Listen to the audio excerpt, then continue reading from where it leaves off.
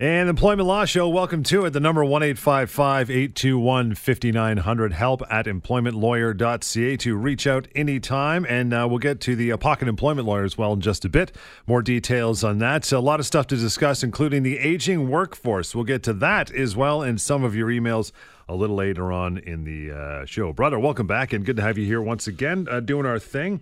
Week that was, what do you got going on? Yeah, it's great to be back. It's been quite a busy week, busy month, busy year. It seems like just a lot of people that I'm speaking with all the time. But workplace rights and people, they hear this show, and when they hear this show, something kind of gets triggered in them. They realize, wait a second, there's something that I can do about my own situation. They call me, they email me. That's fabulous. That's terrific. That's what you exactly need to do. If you have a workplace problem, if something's happening at your work, or you want to know what to do when your boss did something, don't hesitate. Call, email. We'll give you that contact information throughout the show. This is what we do on this show every time. But the week there was, John, a couple situations that came across my desk just over the past few days. First situation I'll talk to you about, I spoke with a lady that had been off on a medical leave for 6 months. And her employer kept asking for information. How long is she going to be off? When is she coming back? And all she knew is that she needs to be off. And right. she didn't have a date. There was a mental health issue, and those things can be very difficult to kind of pin down in terms of when they get better. Well, after 6 months, she was ready to come back to work. And this employer that was trying to figure out when she's going to be back at work, all of a sudden said, no, we can't have you back at work unless you can prove to us that you're able to work. We need you to do some sort of a test, actually to write some sort of a test to make sure that you're thinking clearly, that you're able to correspond correctly and appropriately. And unless you do that, we're not going to take you back to work. Now, keep in mind, this is not some sort of a NASA scientist or a heart surgeon. This is someone with an administrative position. No people will die if the job is not done at 100%. And she really was uncomfortable taking these types of tests. She didn't even know what's involved. And she contacted me. And I can tell you, John, this is probably the first time I'd heard of this exact situation. But the legal principle is simple. If you've been cleared to come back to work, your employer can't put additional obstacles in your way. Your employer can't make it conditional on you doing something else. If you're cleared to return to work, unless they have very good reason to think that you cannot do your job, which they didn't, then they have to take you back. They cannot do anything, and they certainly can't make you write tests. That's silly. That's ridiculous. So, and what does that mean from a legal standpoint? Well, number one, it's a human rights violation because they're mistreating her. They're putting obstacles in her way because of her medical condition. But by not taking her back to work, by putting these obstacles in her way, it's also a constructive dismissal. So even though the company is not terminating her, she now can't treat her employment as being terminated and leave with her severance. And I wanted to remind everyone, we talked about this before on the show, but it's so important.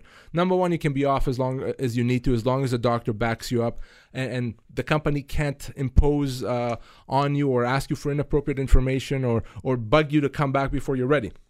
But when you are ready to come back to work, once you're cleared, that's it. The company doesn't get to decide, not agree, ask for another opinion, have you write a test. They have to take you back. And if they don't, as in this situation, it's a termination, it's a human rights violation. If your employer won't cooperate, won't help you, won't take you back to work, won't accommodate anything at all to do with a medical condition, you got to reach out to me as soon as possible. It's the same old, the trump card is in the hands of your medical team, right? They say how long you could stay off and when you should go back. Absolutely. That's it. It's that simple. Your family doctor, your specialist, walk-in doctor, if that's or clinic, if that's all you have. If you have something from a doctor telling you that you can't work or telling you that now you're ready to come back to work, that is all that's needed. Anything more than that is inappropriate for the employer to ask. 1-855-821-5900, the number, help at employmentlawyer.ca. What else we got going on?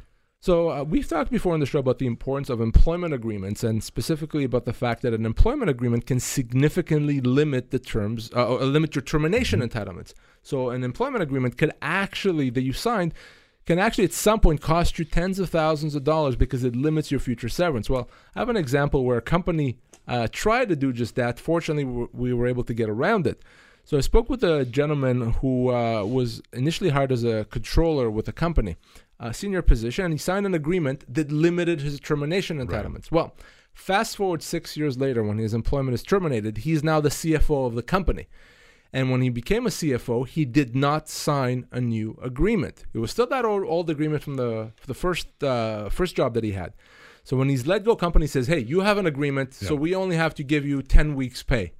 Goodbye, so long, farewell. Except because that agreement was no longer enforced, his job changed. He was no longer the controller. He's now a CFO. In fact, that agreement doesn't apply anymore, and now he's owed probably 9-10 months of severance, not the 10 weeks that they offered him. So, John, very important to remember. First of all, you got to pay close attention to employment agreements. It can limit your entitlements. You can negotiate those terms. But just because you signed an employment agreement, it does not mean that it's still enforced. It may not be enforced. It may not limit your entitlements. So important. Reason 2454 as to why you should be getting legal advice if you lose your job. That agreement may not limit your entitlements. You may be owed more. In this situation, it was the difference between 10 weeks, John, and 9 months pay. Huge. This employer assumed, like I guess so many would, that contract or that employment agreement, it's bound by the time you're under the roof of that employee. Doesn't matter your job. As long as you're working for us, that sucker's binding. Exactly. Wrong. That's what they assumed, and I can see why they would assume that. But no, if you sign an agreement for a specific position, it's only for that position. If you now take on a different position, as long as it's significantly different, that agreement no longer applies, and that's a good thing. Remember, for an employee, you are better off not having an employment agreement. You don't want that. You want a verbal agreement. You want a handshake. You want something written on the back of a napkin, as silly as that sounds. You don't want that agreement. It's the employer that wants it. So if it's no longer enforceable, that's good for the employee. Quick break. Get into the topic of the aging workforce. 1-855-821-5900. Help at employmentlawyer.ca. That's how we roll. It's the Employment Law Show right here, Global News Radio. Employment Law Show continues to reach out. 1-855-821-5900. Help at employmentlawyer.ca. Let's talk about the aging workforce. It's well documented, Lior, that the aging workforce. In fact, there's more people now in their 60s in the workforce than there has been ever before. Let's talk about the rights and obligations by both employees in that situation and employers when it comes to dealing with older employees, right? Yeah, it is a real big issue. And we have an aging population, aging workforce. More people than ever are working, and there's 50s, 60s, 70s, even beyond. I've had people that have been retaining me that were in their late 70s, early 80s. And it's be great if we all could work at 100% capacity until 80 years old.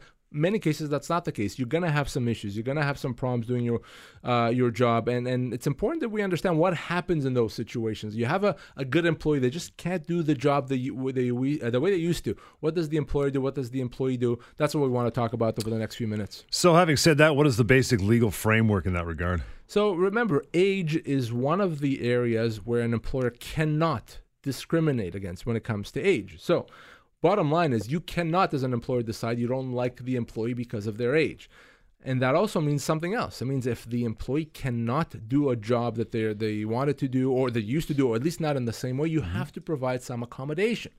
Maybe that means finding another job. Maybe that means something else. But there's a duty to accommodate. And bottom line is you can't penalize someone for because of their age, even if there's a medical issue or a limitation arising out of their age. So the law protects your ability to work as long as you want. We don't have mandatory retirement in this province anymore. You can work as long as you want, and anything an employer does to stop that from happening, to make it more difficult, to penalize you and to try to kind of show you the door, that is illegal, and the law does not take favorably to that. You kind of touched on it there, and I was just thinking, if you get an employer who's got an employee who's aging, and it's, say, a physical job, he's a forklift operator or something like that, he's starting to get a little slow, a little less productive. What else can he do? Well, obviously, you want to understand, first of all, if you're the employer, is this a medical or age-related issue, or is it just a performance issue? Maybe someone is not working as hard. You should ask the question. It's okay to ask the question, what's going on? I've noticed you're not keeping up. What's happening? And if it turns out that it's an age or a health-related issue, well, now you got to be careful. Now you can't just impose discipline. Usually, if it was a performance issue, you can impose discipline. But if it's an age thing, you now have to think in terms of accommodation. The job has to be done, and I get that. So right. you shouldn't have to tolerate someone that doesn't do a good job. But that means, is there a different position you can put them in? Can you provide them assistance to do the job? Someone to help with the more physical aspects of the job. Maybe it's the type of shift that they're working that makes it more difficult. And it should be a conversation between employee and employer in terms of how do we improve this? How do we make this happen? But what I want employers to move away from is to think, well, you can't do the job the way I want it. You used to, but now you can't, so you're gone. You're out of here. That is unacceptable. Have that conversation about accommodation. Often the employee is going to know best what they need, what kind of accommodation they need. And if you have that conversation, you can reach that accommodation. That is what you need. That's what you need to do. Yeah, that's where I was going next. So what if it's on the onus of the employee before they get the knock on the door from their employer? They're going, you know what, I'm starting to struggle with this job. I don't like what's going on here. Employees should definitely be honest with themselves and obviously with their employer as well. If you're the employee and you can't do the job the way you used to, you're struggling, there's health-related issues, you need to be honest with your employer and tell them that. Okay, you shouldn't assume that no one's going to notice, because an employer is going to notice. But make it clear that it's not something that you're not working hard, you're not trying, you're not doing your best. There's issues related to your age, to your health, maybe both, that are preventing you. And the other thing I would do is I would talk to my doctor. Say, what can I do to do my job? What kind of assistance can my employer provide me so I can be productive? Oftentimes your doctor will have the best advice and the best ideas. Maybe it's one of those situations where you need to work less hours. You're going to be physically fine for 6 hours. Just doing 9 hours is a bit much. So have that conversation with the doctor and be honest with the employer. And again, engage that employer in a discussion about accommodation. A good employer, an employer that complies with the law, is not going to penalize you. A good employer is going to work with you to accommodate, to make it possible for you to continue working and continue being productive. And like you said, it's always good to have medical backup there too, right? You have to. You really do. It is okay for an employer to say, well, you're telling me that there's a medical issue, but I need something from a doctor. Because otherwise, an employer can assume, hey, you're just not working hard enough. You're slacking off. So if there is a medical issue, if there's something else that's preventing you, that's beyond your control, that prevents you from doing your job, you need to tell that to your employer. You need to give them the medical backup. If you do that, now the duty comes on the employer to accommodate, to figure out a way to make this all work. Dealing with the aging workforce, and that workforce is indeed aging. That's why we're talking about it. 1-855-821-5900 to reach out. You mentioned accommodation. I guess it would depend on the type of job this person has, but how far does it have to go when it comes to an employer?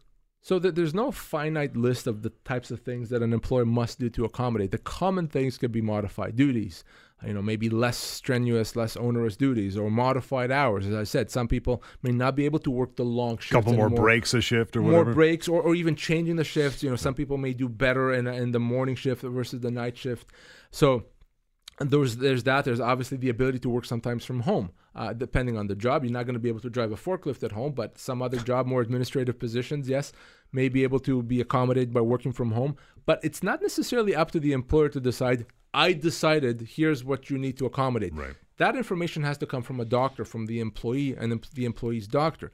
Now, at some point, it can become too difficult, too onerous, too expensive on the employer to accommodate. That is a very high standard to meet. It's not enough to show that it's difficult. It needs to be really difficult before the employer can say, no, I don't have to go that far. John, in my experience, in most cases where an employer doesn't want to accommodate, they haven't gone far enough to try to accommodate. We'll take a short break, continue our discussion of the aging workforce. If you want to write this number down, if you're young enough to remember, 1-855-821-5900, help@employmentlawyer.ca. Lots more. The Employment Law Show is on the way. Global News Radio. Back to the Employment Law Show. 1-855-821-5900 is the number, help@employmentlawyer.ca to reach out anytime. We're talking about the aging workforce. So right back at it. Can an older employee be, I guess, disciplined, or even worse, can they be terminated for, not keeping up anymore? No, they really, really can't if it's if their inability to keep up as a result of either health condition, their age, or something related to that. Now, an employer can't play dumb and play ignorant and say, well, I didn't know what the reason was. Right. I thought you're just not working hard, so I let you go. Because if it turns out later that the reason the person wasn't doing a job is because they had let's say a medical issue, it's still going to be the employer that may not have had this information that's going to be on the hook for wrongful dismissal damages. Right. So bottom line is you got to be reasonable. If you think if you have a 75-year-old and they're not keeping up, it's likely something to do with their age. Not necessarily, but likely. So you can't play ignorant. You can't just pretend you didn't know, you didn't realize. Ask the question. It's okay to ask the question, why aren't you keeping up? What can I do to help you keep up? Is there something that I need to know? If you take the easy way, you're not keeping up, you're out of here. No. That's going to be a human rights violation, as I said, wrongful dismissal. So be reasonable. You probably are not going to be as concerned if you have a 30-year employee that can't, if he's 30 years old and he can't keep up, you won't automatically think of a medical issue. But if you have a 65 or 70-year-old employee, more likely that you have to start thinking about those issues. So please if you're the employer, don't jump straight to discipline. Find out what's going on. If it is a situation where the employee is just not working hard enough, they're not trying, they're not doing the job the way that they're supposed to, then yes, you can discipline, potentially even build the case for termination. But that should not be the default. Can the employer be really careful about this? But can they say, you notice, you're not keeping up. We'd like to accommodate and help you out. But have you ever thought about, maybe it's time? Well, it is something that's difficult to do. Well, it's not. You got to be sensitive about it. The way I would position it is, first of all, it has to be in writing because you want to avoid a situation where the employee can say, no, you told me I have to leave. I would position it with the employee, here's what we're going to do to accommodate you. Here's what we're going to do to make sure you can do the job. So that's option one. Option number two, and only if you want it, we're also willing to give you a separation package if you want to retire. So as long as you do it that way, so the employee is not being pushed out, they're provided with an option. The other option is to continue working. That's okay. And there may be employees that would decide to take the retirement option. Maybe they're just waiting for it. Maybe they're waiting for it. Yeah. And that's okay. But what you shouldn't do, and I've seen employers do this, is go to the employee, hey, employee, you really should think about retiring, or you really should consider about packing it in. No. If that's the case, if your employer is hinting and strongly suggesting that you're not welcome there, you should be gone, that in itself could be a human rights violation. That in itself can be a constructive dismissal. So be smart about it. If you're going to suggest someone that they want to consider retirement, make sure that they know that the other option is you're going to work with them, you're going to accommodate them, you're going to allow them to continue working. In your experience, is there any telltale signs employers sometimes get that possibly there's going to be someone in the workforce that needs accommodation? I mean, maybe they hear through the grapevine that the guy's not doing well, or he feels bad, or he's in pain. Yeah, you probably will see employees missing more work than they used to, or taking off early or coming in late because of doctor appointments. You will see employees that otherwise have had good performance, all of a sudden their performance drop. Remember, someone doesn't become a bad employee overnight. Someone doesn't become a bad employee just like that. There's got to be a reason if they were otherwise good employees. So if you see those signs, the more days being missed, more sick days, more doctor's appointments, performance dropping for no reason, there's a throwing back Advil like Tic Tacs. You never know. Right? That's right. That's right. Yeah, and you know what? In my experience, most of the time the employer knows, or really should know what's going on. So again, playing ignorant, saying, I didn't know, I thought you were a lazy guy, that doesn't work. If they have no choice but to terminate an older employee, what kind of a prospect of severance are you looking at? Well, let's assume that you have to let someone go for a legitimate reason, not because of their age, not because of their medical condition. Maybe that, like I said, the department shut down, so everyone's going to be let go. Fine. That is allowed. Of course, you can let someone go for legitimate reasons, even if they're older, even if they have a medical condition. But keep in mind, age, number one, is a factor in determining severance. So older employees generally get more severance than someone that's younger.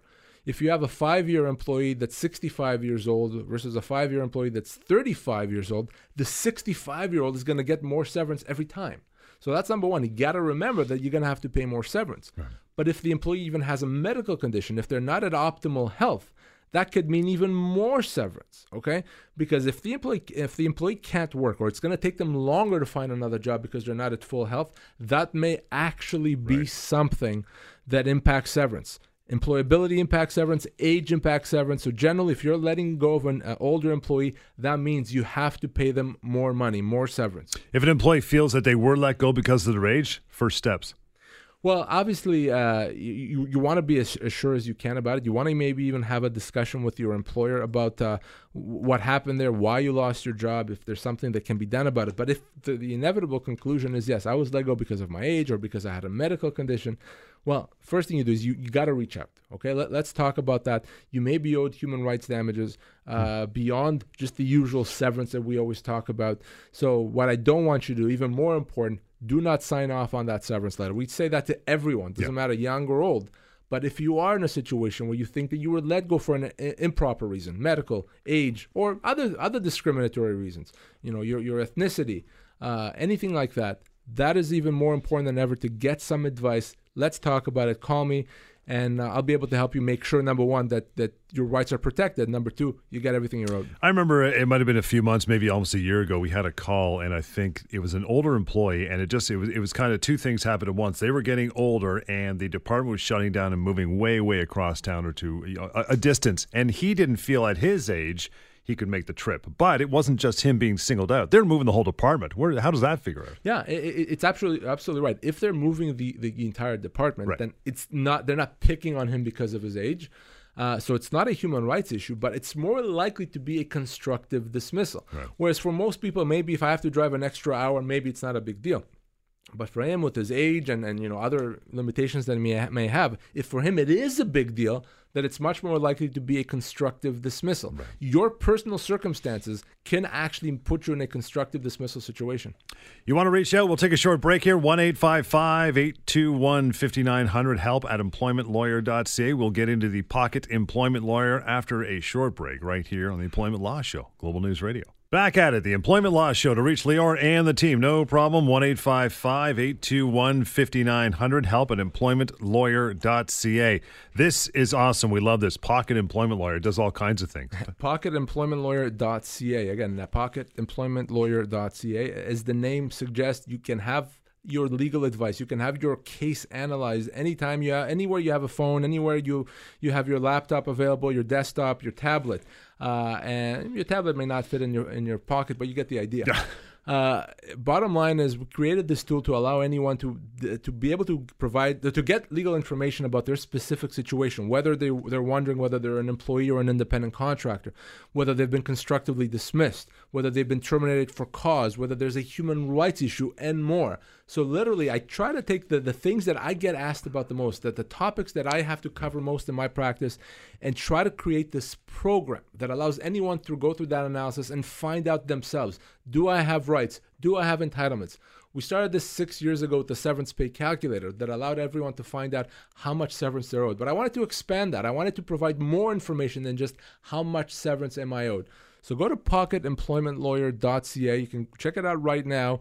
And if you have a workplace problem, chances are you can go and use that tool to find out whether or not there's legal recourse. It's anonymous. It's free. It's easy to use. It takes very, very, very little time. Anyone can use it, even if you're just kind of curious about your situation, something that happened years ago. No reason you shouldn't check it out, and tell others about it if they have a workplace problem. PocketEmploymentLawyer.ca. Like this part of the show, we decided to do for the remaining segments, maybe some emails as well. Employment law, true or false? I'm going to throw these at you, and I know you're going to tell us which one it is, right? We should have done it the other way. I should throw those at you, and you said true or false. No, we did that before. It didn't turn out so well. No, it was pretty ugly, yeah. You know what? No, it wasn't. I think I did okay last time. No, you didn't. No? Okay, not even on the TV show, huh? No, okay, I'm not hiring. You're fine. Yeah. First one, I don't need a lawyer to help me get my full severance. I'll just call the old, Ministry of Labor. You know, John, people just heard you say that and say, yeah, that kind of makes sense. Yep. There's a Ministry of Labor. We have the Labor Board. Why wouldn't I call them if I've been let go and I don't think that's right? Well, it makes sense. I think if I was an employment lawyer, that's probably what I would do. I would call the Labor Board and I would get that information. Except now that you're listening, and hopefully our regular listeners know, you cannot do that. Not when it comes to termination of employment. The Ministry of Labor, people call it the Labor Board. It's not, but it doesn't matter. The Ministry of Labor cannot help you if you lost your job. Why? Because the Ministry of Labor can only advise you about your minimum entitlements. Those are a small portion of what you're actually owed. You could be owed 5, 10, 20 times that. They can't advise you on that. It's misleading. You may have a job, John. You may have worked for 4 years at a company, and you call the Ministry of Labor and you ask them, I was let go, what am I owed? They'll tell you 4 weeks pay. They will tell you 4 weeks pay. Don't believe me, call them right now. In reality, you could be owed 6 months pay, 8 months pay, 9 months pay. Think about that difference. It's huge. It's massive. So no, That statement about calling the Ministry of Labor, that is false. You cannot do that. You have to call an employment lawyer. You don't like me, that's fine. Call someone else.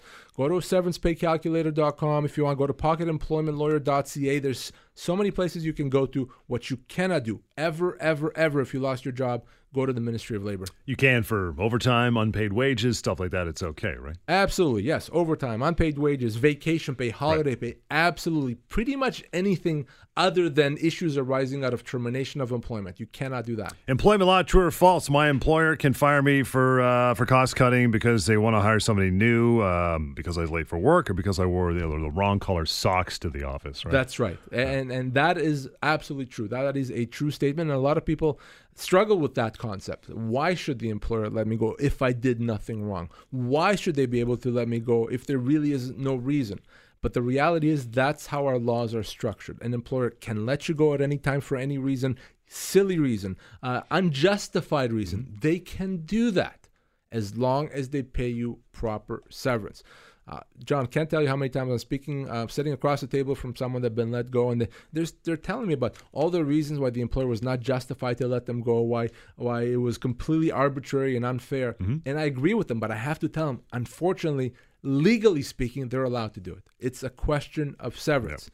The exception, of course, is you cannot be let go for a discriminatory reason. We talked before about age. Can be because of your age, your medical condition, your ethnicity, your race, your sexual orientation. That is illegal. Short of that, you can be let go for any reason. So yes, that statement, John, that's true. Employment law, true or false? Couple more of these in before we break. My employer can change my level of pay and workload whenever they want. They are the boss, after all. And a lot of employers are going to say, yes, damn right we can do that. But no, unfortunately for an employer, and fortunately for the employee, that cannot be. Why? Because you have terms of employment. You accepted a job with a specific salary, specific responsibilities, a specific location. Those cannot be changed. If the employer changes it, it gives the employee the right to treat that as a termination. We call that a constructive dismissal. So even though the employer is the boss, and it's their job and their workplace, they cannot unilaterally change the terms of employment. If they do, you can accept that change, or you can treat that as a constructive dismissal. So John, that statement is false. What if they come at you nice and gentle saying, we love you, want to stick around, but we're having tough times. We want to cut you back $1 or a couple bucks an hour, and you say yes? Well, if you say yes, just say, fine, yeah, no, I'll do it. I'll suck it up for the team. I'll be a good team player. Yep. I'll be the good soldier. You give them the right to do it again. And that's the big problem. So that $1 or $2 an hour pay cut that you took next month, next year could be much more than that. Mm-hmm. So if you're going to be the good soldier, make sure you say to your employer and put this in writing that, just so you know, by agreeing to this, I am not accepting any other changes. Okay? You can set that up properly. But you saying a blanket yes without anything accompanying that, you give the company the right to do it again. Please don't do that. In the case of pay, if you do agree to say $1 or $2, pay reduction, say, 2 years, 6 months down the road, they let you go. What's your severance going to be based on? Yeah, well, then you're right. Losing on that end as well, because now your severance is calculated based on that lower salary. Weak. So maybe you were making $50,000, now you're making $40,000. Your severance is going to be calculated based on the $40,000 a year. So not only were you making less money, you're losing out on your severance as well. So before you agree to any changes to your pay, you really have to think hard about it. It may be best to say no, and if the employer does it anyway, to treat that as a constructive dismissal. Employment law, true or false? Lots more of these to go, so stick around. 1-855-821-5900. Help at employmentlawyer.ca. It's the Employment Law Show, Global News Radio. Employment Law Show, you'll want to reach out to Lior and the team, 1-855-821-5900, help at employmentlawyer.ca. We're going through the employment law, true or false. Next one up is this. They are completely different severance rules for federally regulated employees. We get calls on this all the time. We do, and I get emails and calls in my office all the time as well. So no, there are no different rules for federally regulated and provincially regulated employees. So that statement is false. Now, it's false with a caveat in the sense that when it comes to a person's minimum entitlements, those might be different. Well, they are different if you're federally regulated or provincially regulated, but forget about that. It doesn't matter. Your full entitlements, we call them your common law entitlements, they're the same. Age, position, and length of employment are the main factors that go into assessing entitlement. So whether you are federally regulated or provincially regulated, you're going to get the same severance. So those people working for the railway, the bank, telecommunications company, etc., those folks will get the same severance. And if your employer tells you, oh, no, you're federally regulated, we're going to only give you 2 weeks pay. You know now that's wrong. You know now that's a wrongful dismissal. You can go to severancepaycalculator.com as well. You can go to pocketemploymentlawyer.ca as well to find out your entitlements. They're going to be the same, provincial or federal. Employment law, true or false? Your employer has legal cause to fire you if your insurance provider cuts you off LTD while you're on disability leave. They're crossing two things that don't cross. They shouldn't be crossed. So let's kind of set this up. You're on long-term disability. You can't work. Your insurance company reaches out and says, no, we think you should be able to work, so we're going to cut you off. Around 2 years. Around usually. 2 years. Absolutely. Yeah. Exactly. And guess what? The next week, you get a letter from your employer saying, we understand you're being cut off disability. That means you can come back to work. So you better come back to work. Right. If not, we'll consider you to have resigned. And you think, holy cow, I can't work. Insurance company won't pay me. Employer's now threatening me that I'm going to be considered to have resigned. So let's make it clear, John, that statement that you initially made, that is false. You cannot be fired, be considered to have resigned, or anything like that just because you've been cut off disability. Those are separate things. First of all, the insurance company may and often is wrong. Yep. They should not have cut you off if your doctor says you cannot work. Right there's a problem. We can help you resolve that problem. But regardless of that, just because the insurance company cuts you off doesn't mean your employer can expect you back to work. If you have a doctor that says you cannot work and you provide that doctor's note to your employer, that's it. It's over. It's done. You cannot be threatened. You cannot be pushed to coming back to work. You cannot be fired because you're not back at work, and you definitely cannot be considered to have resigned. So those are separate things. If your insurance company cuts you off, you got to reach out to me. If your employer threatens for you to come back to work because they don't believe that you're sick, you got to call me as well. Those things are separate. They should not be mixed. Employment law, true or false? So you want to reach out, 1-855-821-5900, help at employmentlawyer.ca. Part-time employees have a right to severance when they are fired from their job. That is 100% true, and that's a question that I get very often. I'm part-time. I only work 3 days a week or whatever, 3 days a month. I was let go. The employer says, I don't get severance because I'm a part-timer. Right. No. You get the same amount of severance. Remember what I said, age, position, length of employment. Full-time, part-time, doesn't matter. Now, if you don't make a lot of money, your severance in terms of dollars is not going to be as much as well, but you absolutely get severance. So severancepaycalculator.com, pocketemploymentlawyer.ca works just as well. Part-time employees, full-time employees, they all get severance. And I'll go beyond that and say independent contractors that are misclassified, most of them are, we've talked about this on the show before, also get severance. You may well be an independent contractor or believe that you are. Your job comes to an end, you're let go, and you think, well, I'm not going to get any severance because I'm an independent contractor. Not so fast. You may well be owed severance. It could be as much as 2 years' pay in some situations. You know what to do. You reach out to me. I'll help you. We'll get to one more of these. Employment law, true or false, is if you are out on a performance improvement plan and your performance doesn't improve, you could be fired for cause. No, not at all. And let's set this up. Let's give the employer the benefit of the doubt. And let's put it in the best way possible for the employer. Let's assume the performance improvement plan is legitimate, and let's assume that the employee legitimately doesn't meet it properly and doesn't improve their performance the way they should. Right. Can the employer let them go for cause? Absolutely not. That does not mean that. Now, they can be let go, but they'd have to be paid severance. For you to be let go for cause because of performance reasons, the employer is pretty much going to have to show that you went out of your way to do a bad job, that you're almost trying to do it on purpose, okay? That is very difficult to establish, very, very difficult. The fact that your performance is lacking does not mean that you can be let go for cause. The fact that you were put on a performance improvement plan does not mean that you can be let go for cause. Now, the employer may try.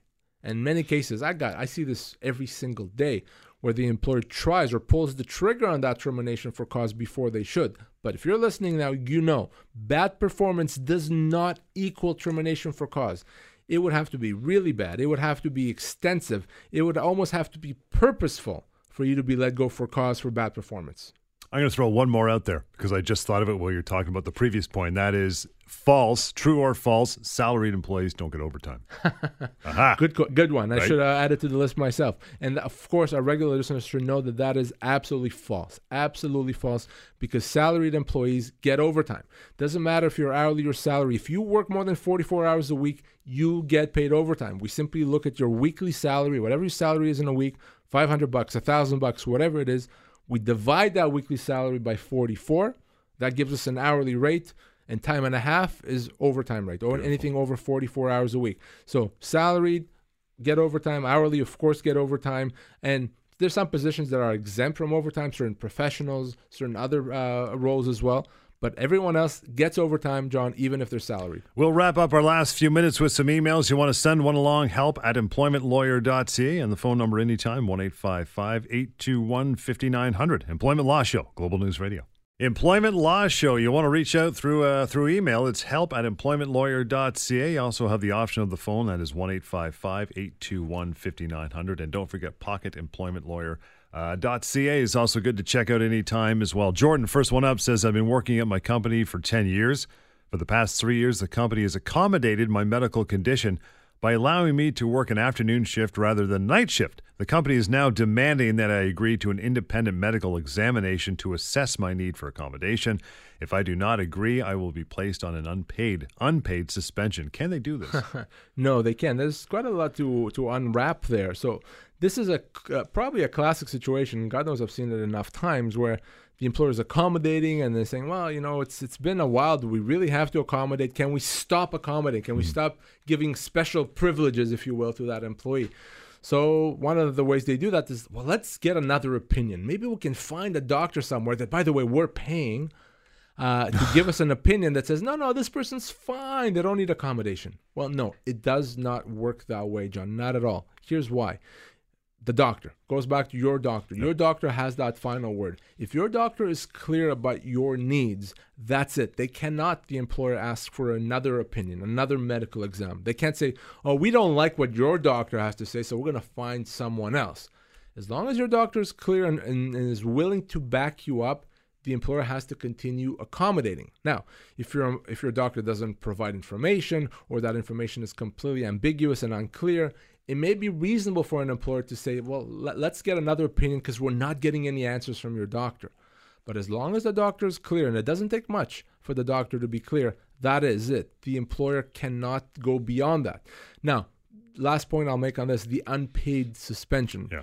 Remember, an unpaid suspension, John, is generally something that's illegal. Your employer does not have a right to suspend you without pay. In some situations, they may have a right to suspend you with pay, but they don't have a right to suspend you without pay. The reason for that is a constructive dismissal. Unless there's an employment agreement that gives them that right, gives them that power, a suspension without pay is a significant change to the terms of employment. The company stops paying you. That is something that gives the employee the right to a constructive dismissal. And even if you've done something wrong, which in this case doesn't seem like Jordan did, but even if Jordan had done something wrong, that does not mean that the company can suspend them without pay. That may give Jordan the right to treat that as a constructive dismissal. Isn't it quite often the time where you've maybe done something wrong and they're investigating what you could have done wrong, and that's when they don't pay? But that's kind of punishing you before the jury's out, right? So let's punish you in order to determine if you should be punished. Right. It makes no sense, right? So it's one thing for the employer to say, well, there's allegations against you. We need to investigate that. While we're doing that, we think it's best for you to be out of the workplace. So we're going to suspend you with pay. Right. That's not disciplinary. That's just more of an administrative suspension. But to suspend someone without pay, that's disciplinary. So what are you investigating if you've already disciplined the employee? It doesn't make any sense at all. So no, a suspension without pay is almost always inappropriate. Deborah, your email is up next. Deborah writes in, says, I've been employed for about 19 years with the same chain of stores, and I've been moved to several different locations across the GTA and Hamilton. When I was terminated, they only gave me 3 weeks of notice. They said I got 3 weeks because I spent the last 3 years at one of our stores in Toronto. Is this fair? I've spent almost 20 years working for the business. And this is common. So a company may transfer you, move you from location to location, or even department to department, or even within to different companies within the same family group of companies. Right. It does not mean that your employment starts new every time you're transferred. Even if it's, like I said, even if it's a different company. But if you're transferred there, it doesn't really matter to you how the corporate structure is.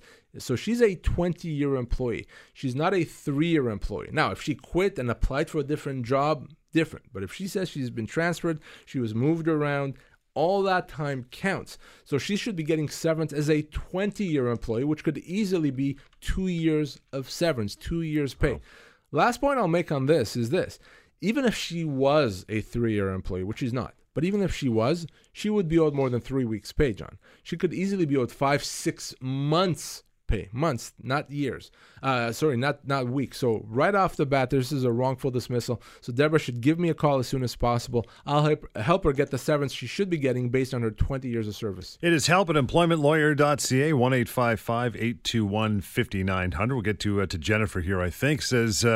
I've been employed with my employer for 15 years. Last month, my employer asked me if I would like to transfer to a different department and asked me to sign a written employment agreement.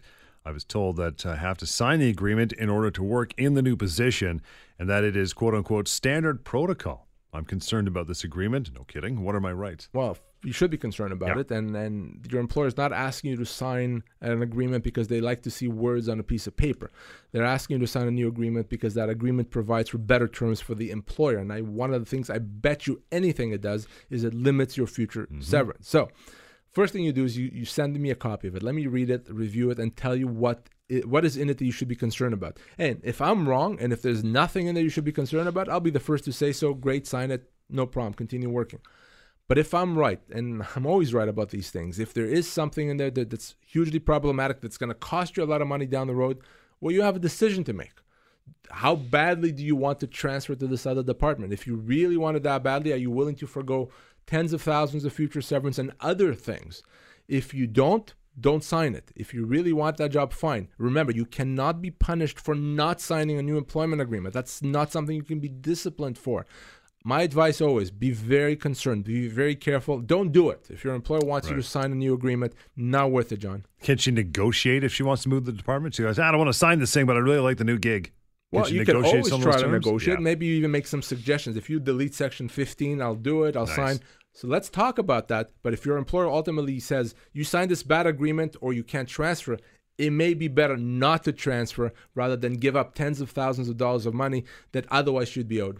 Good way to wrap it for another show. You want to reach out to 1-855-821-5900. Help at employmentlawyer.ca. And, of course, pocketemploymentlawyer.ca is the way to go for all things concerning this show and including your severance. Check that out as well. Till next time, the Employment Law Show on Global News Radio.